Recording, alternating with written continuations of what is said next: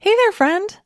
Listen, I want to invite you to join me for an upcoming presentation I'm offering called How to Shift from Willpower to Want Power. If you're tired of feeling like you have the best of intentions with food and weight, only to have it all fall by the wayside by the time your head hits the pillow at night, then this is for you.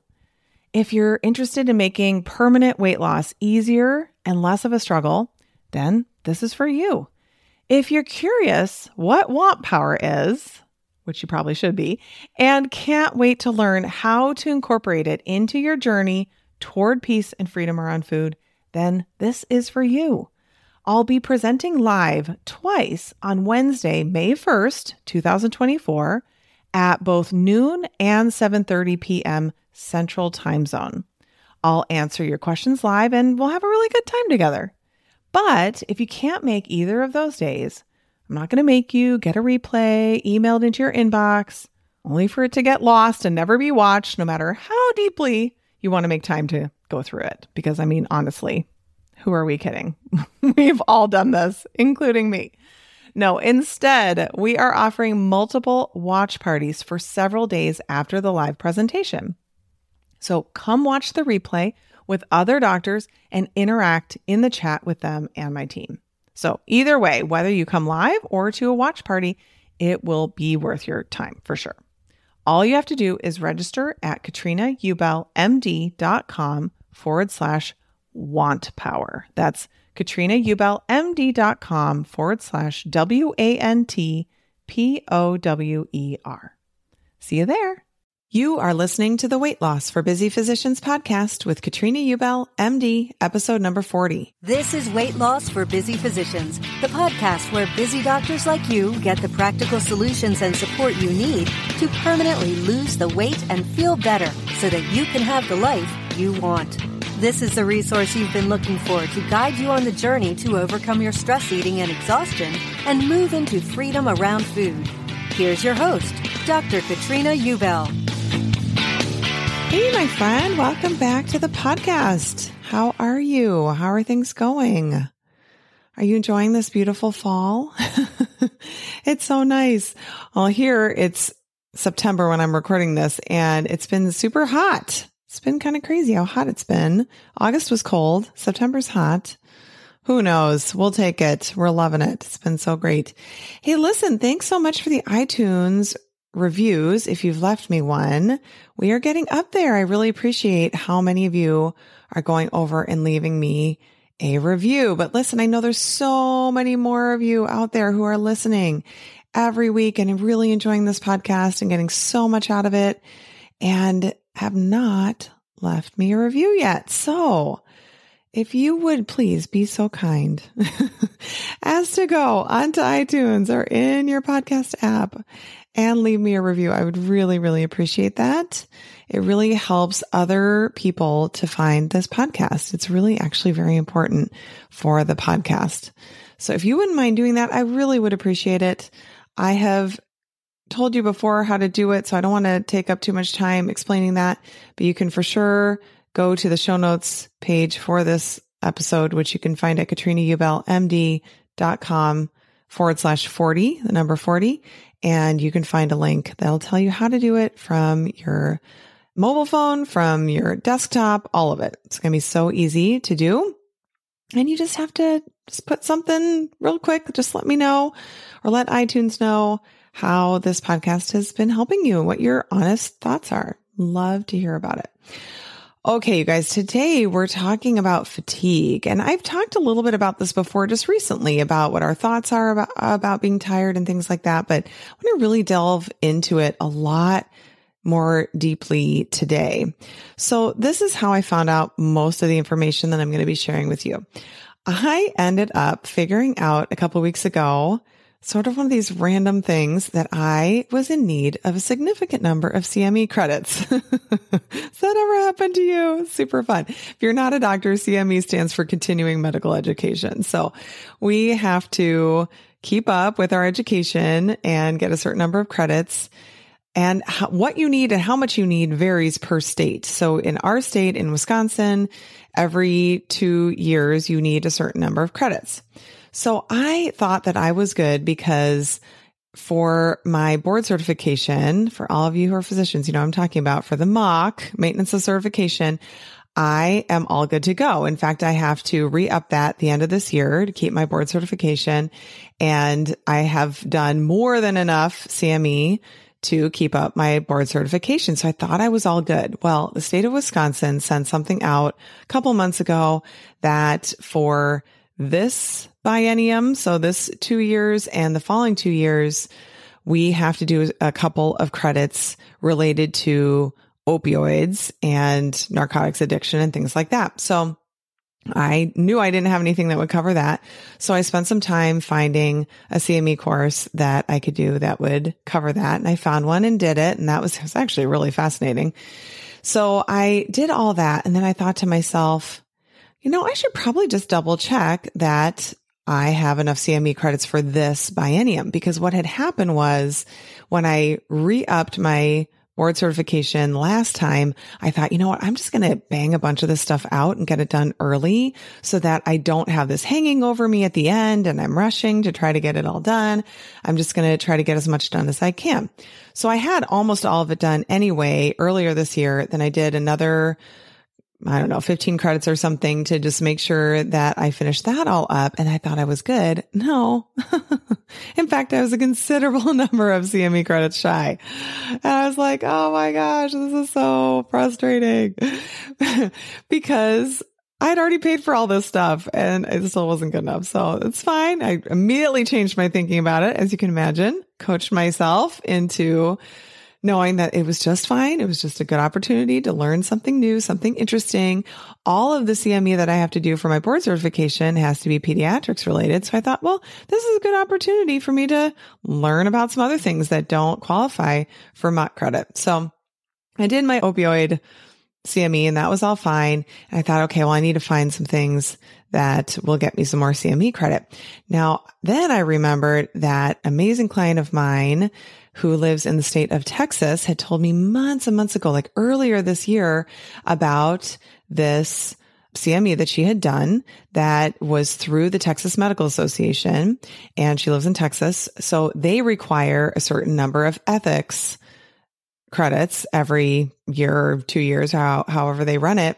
And so she had done one on, I think it was something like well-being and, physician health and well-being or work-life balance or something like that. And she thought it was really great. So she told me about it.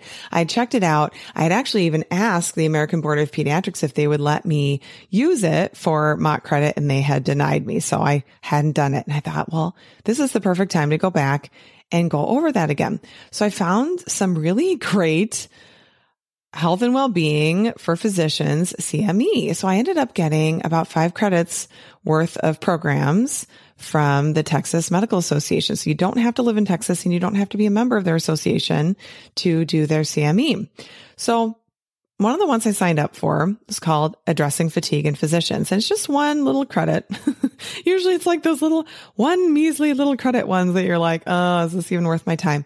But I have been really wanting to address fatigue in physicians for quite some time. And I thought, well, this would be really, really good. I'm going to learn some more about this and see what I get out of it. So I'm going to put a link to this specific CME course at the show notes, in the show notes. So you can find that and do it for yourself if you want to get that one CME credit. And again, you can find that at katrinaubelmd.com/40. So after I talk about all of this, if you're thinking, hey, that was so great, I'm going to go and do this CME really quick and get my one credit, then you will be able to do so. So you do have to pay for it. So just so you know, it is not free, but it wasn't expensive. So what I'm going to do is give you a bit of a review of the main points of what they talk about, but then I'm also going to give you a little bit of my own take on lack of sleep and us just advocating for what our needs are, because I've heard from many of you that you've wanted to know how to handle this lack of sleep issue.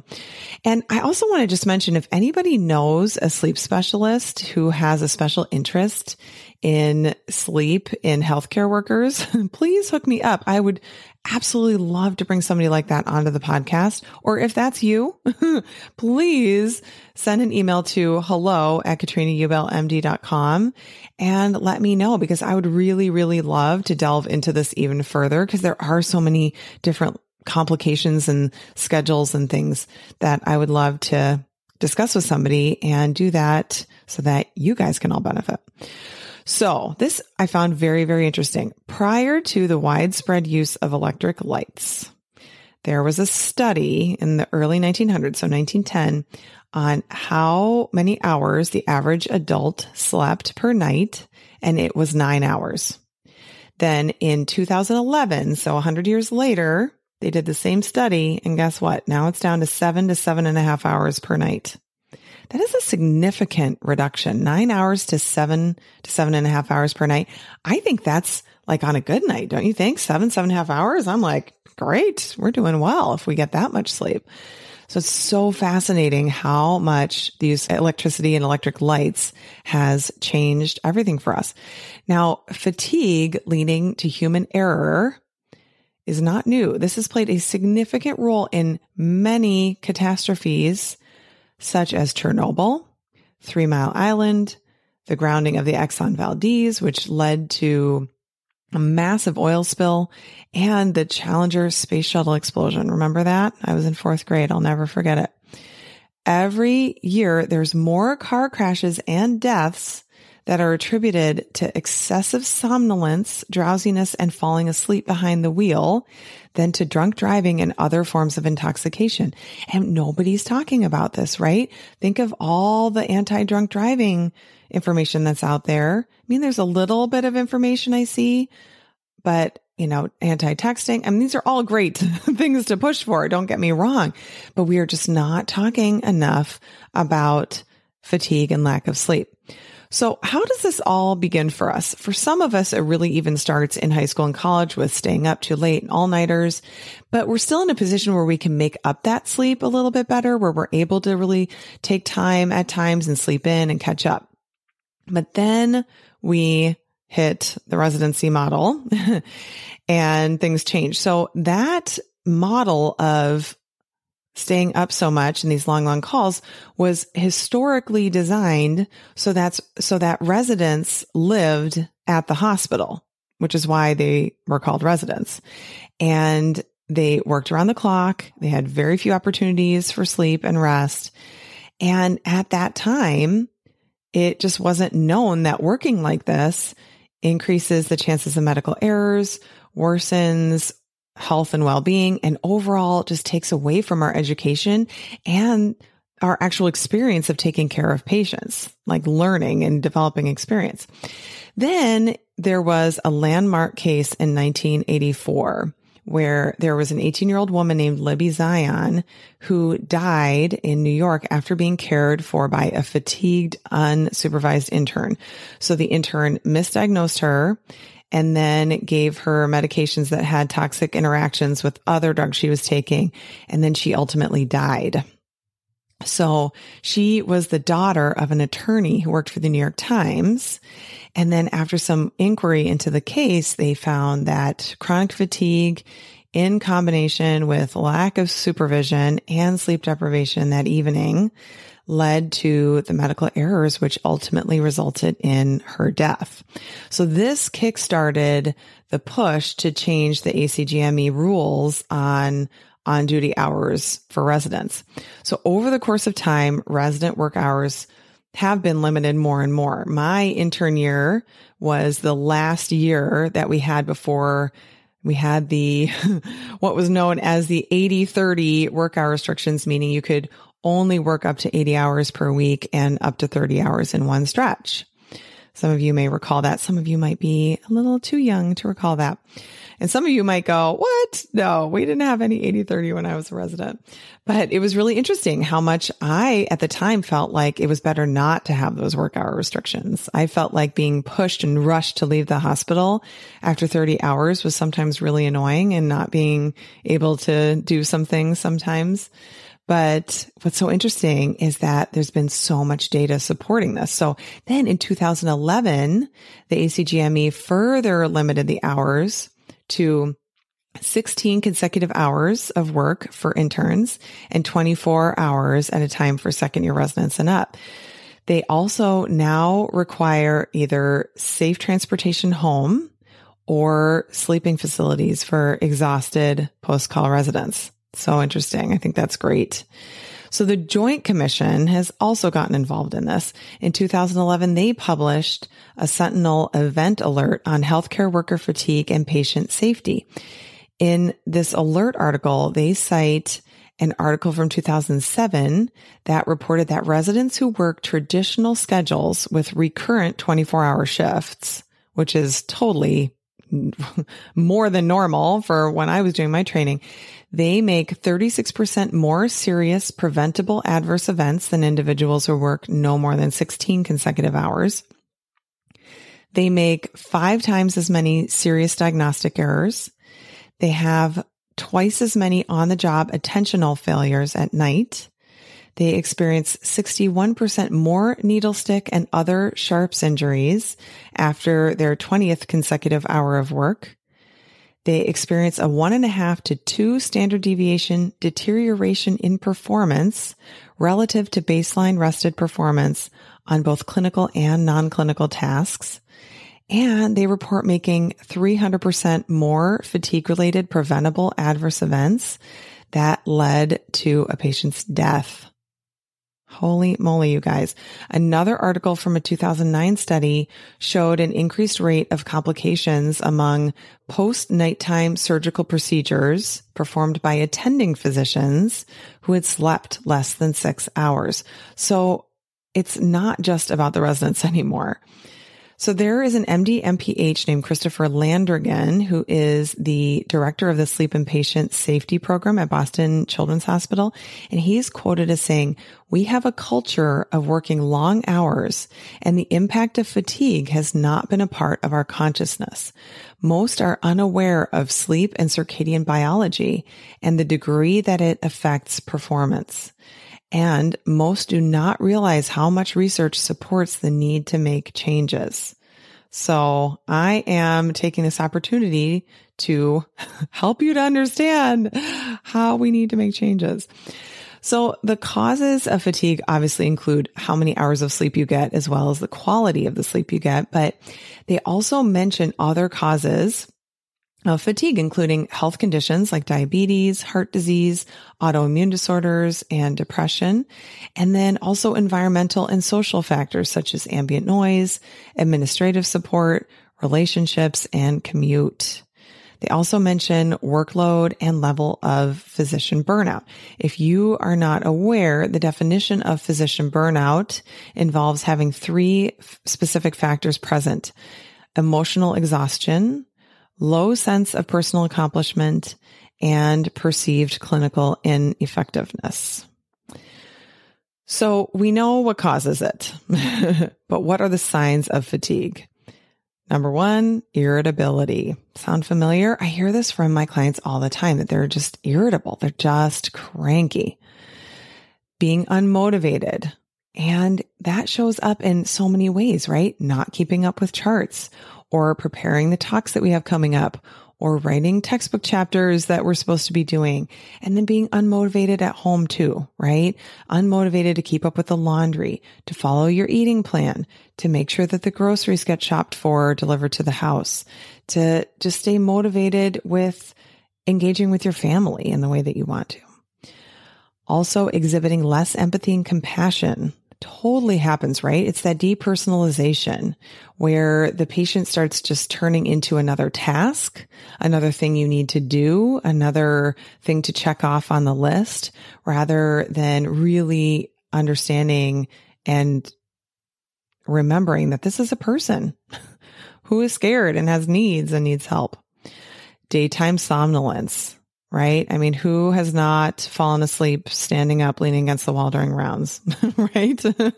Either as a med student or a resident, or maybe even now.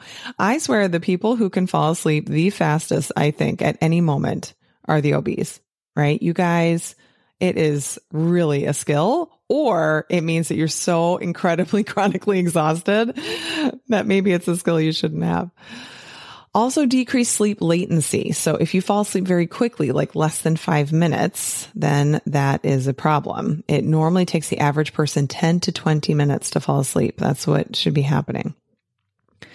You can have difficulty in memory and concentration. That totally happens, right? You have that just, lack of remembering what you want to say, or you can't remember the name of some medical problem.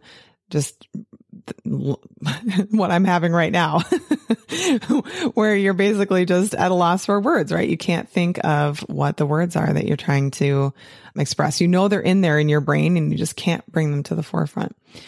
And then finally, diminished fine motor skills and coordination. So that can be in procedures that you're doing, or it can include even increased distractibility and reduced reaction time, which increases the risks of accidents when driving.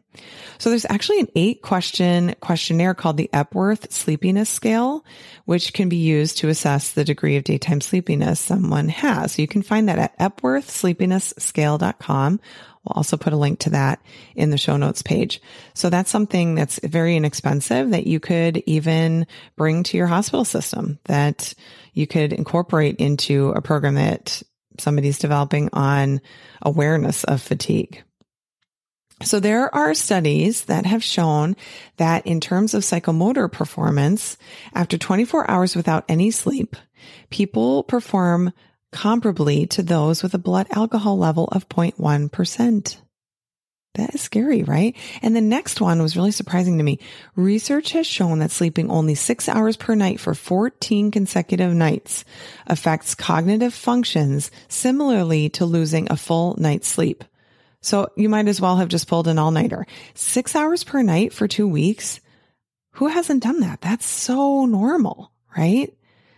This is really, really impacting us.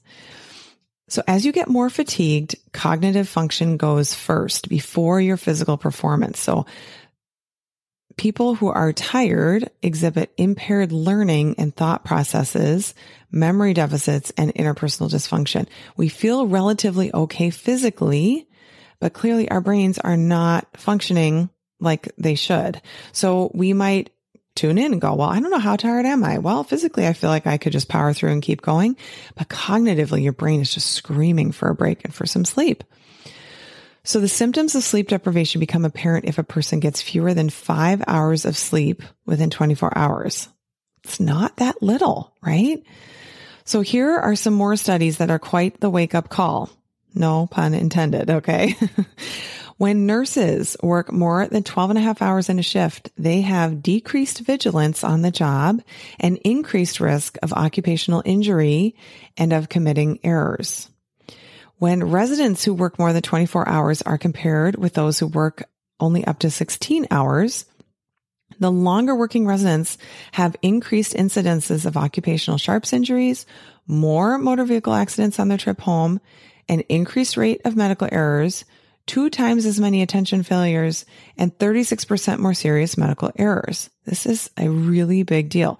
So with residents needing to go home or have time to rest, the solution in a lot of organizations has been to have attendings take more in-house call. But older physicians have an even harder time obtaining that recovery sleep they need after they have a circadian disruption, as it's called, and are more vulnerable to the effects of a series of night shifts. So those of us who are older may tolerate the occasional night of sleep deprivation well enough to function without any impairment, but evidence really suggests that repeated nights of disrupted sleep are extremely detrimental. So there's a health impact of fatigue related to short sleep duration and night shift work, and it is pretty shocking. Okay, so when this happens to you, you have higher rates of diabetes and metabolic syndrome, hypertension, cardiovascular disease, adverse reproductive outcomes, obesity, and certain cancers. And being exposed to artificial light at night suppresses melatonin and leptin. Leptin is what your fat secretes to let your brain know it doesn't need to be so hungry. So if it's suppressed, then you become hungrier. and it elevates cortisol. So this sounds terrible, right? What do we do? So there's a 2-component solution. You're responsible for managing your personal fatigue, and your system is responsible for providing an environment that supports you. So let's talk about the personal parts first. Number 1 is your sleep hygiene. So maintaining a consistent sleep-wake schedule is important. A consistent bedtime and wake-up time is important. Now I can hear those of you who have a rotating schedule already telling me, but what about this? What about that? What do I do here? What do I do there? Clearly, this is just not going to be able to be a part of your sleep hygiene, but we'll get into talking about what you can maybe do about that in a minute. You want to avoid alcohol, nicotine, and caffeine, especially before bed. So many of us think that alcohol relaxes us and helps us to get to sleep, but it actually reduces the quality of the sleep you do get. Okay. So yeah, you fall asleep, but your sleep is not as refreshing. So having that nighttime glass of alcohol, glass of wine, you should really, really think about what effect that might be having for you. You might also want to really take a break from it and see how different you feel. I always recommend no caffeine after noon based on what the half-life is of caffeine and when most people want to be able to go to sleep. But you may want to even consider getting off of it on a regular basis. So I know that's kind of heresy, and a lot of you will be like, oh my God, I can't survive. I'm not saying you need to get off coffee though, okay? But I'm just saying you may want to switch over to decaf. The reason for that is that, first of all, when you're on caffeine on a regular basis, it actually doesn't do as much for you.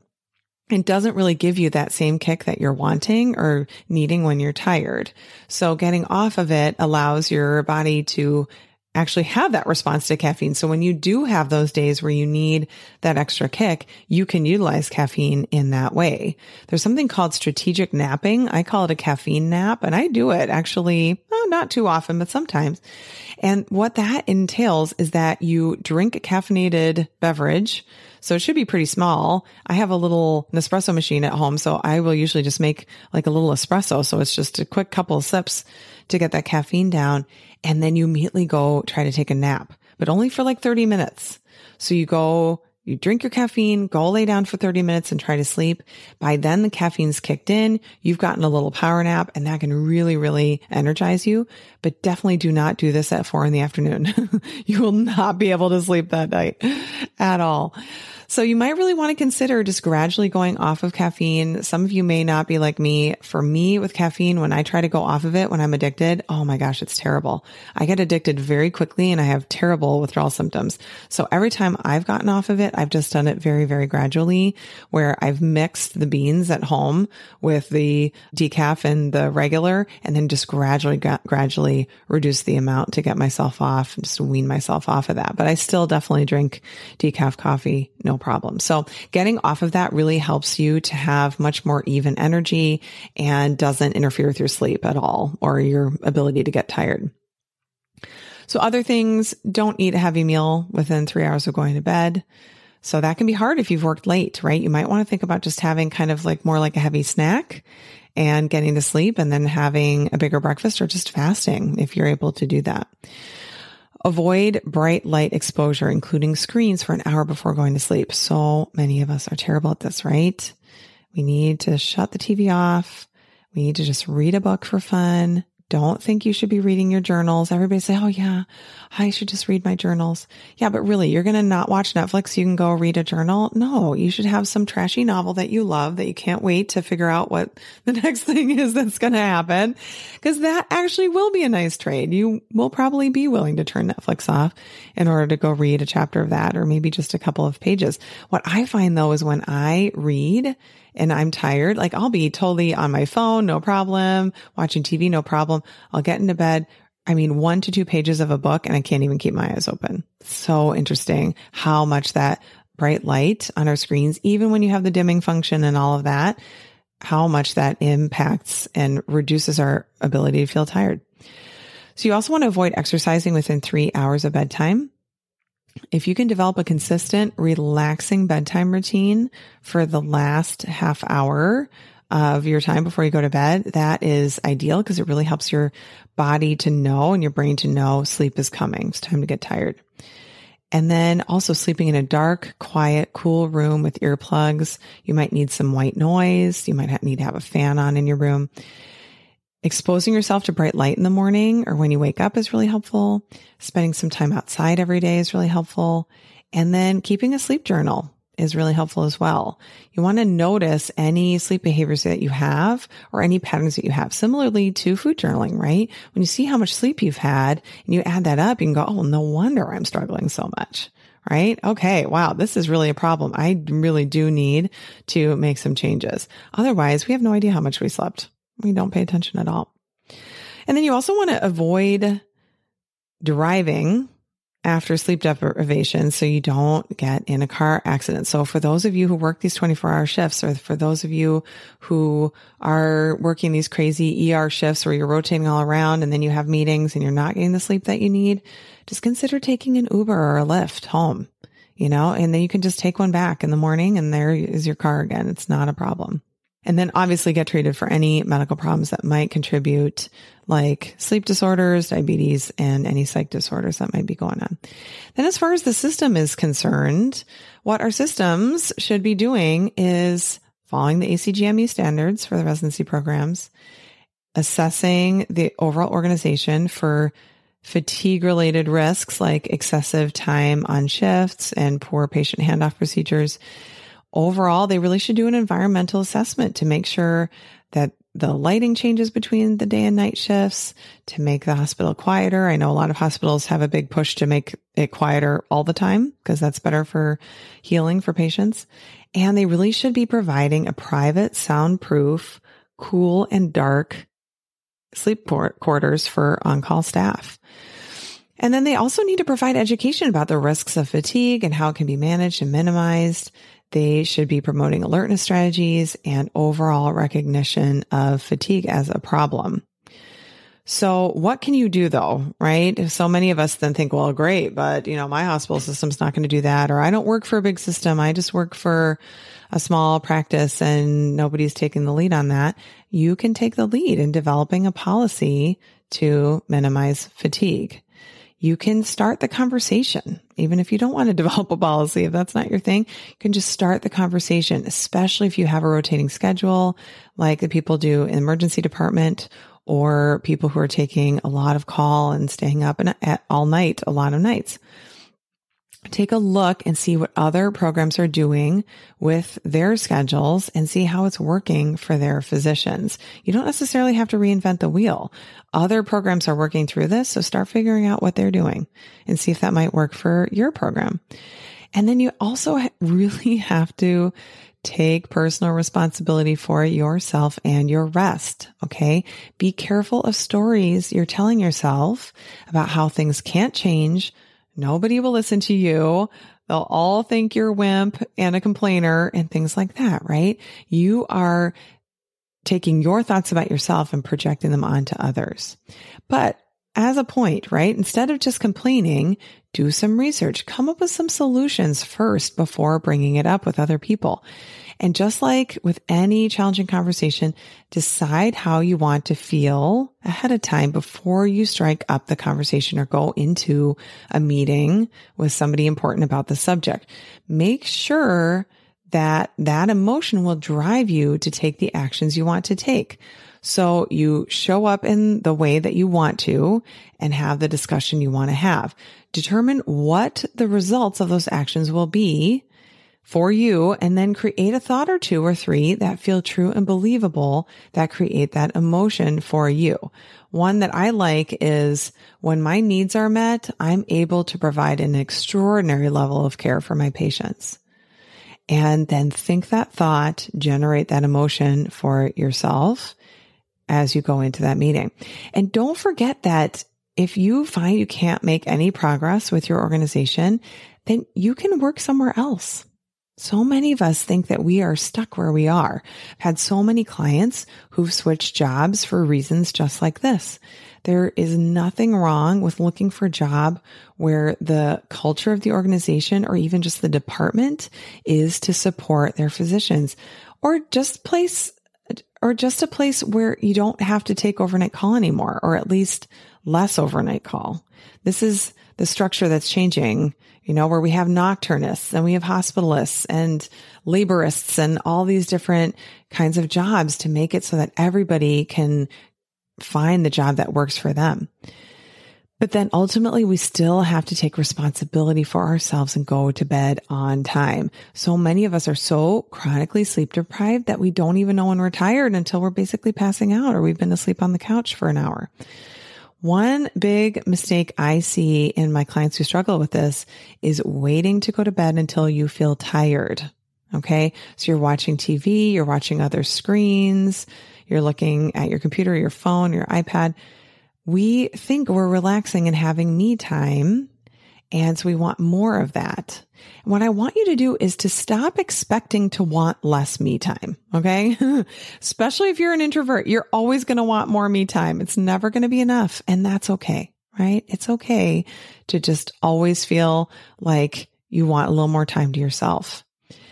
So we overall then have this hard time generating the activation energy that we need to get ready for bed and actually climb in there. My husband and I have this joke from way back when, even in med school, where we'd be so tired on the couch, feeling like we couldn't move at all.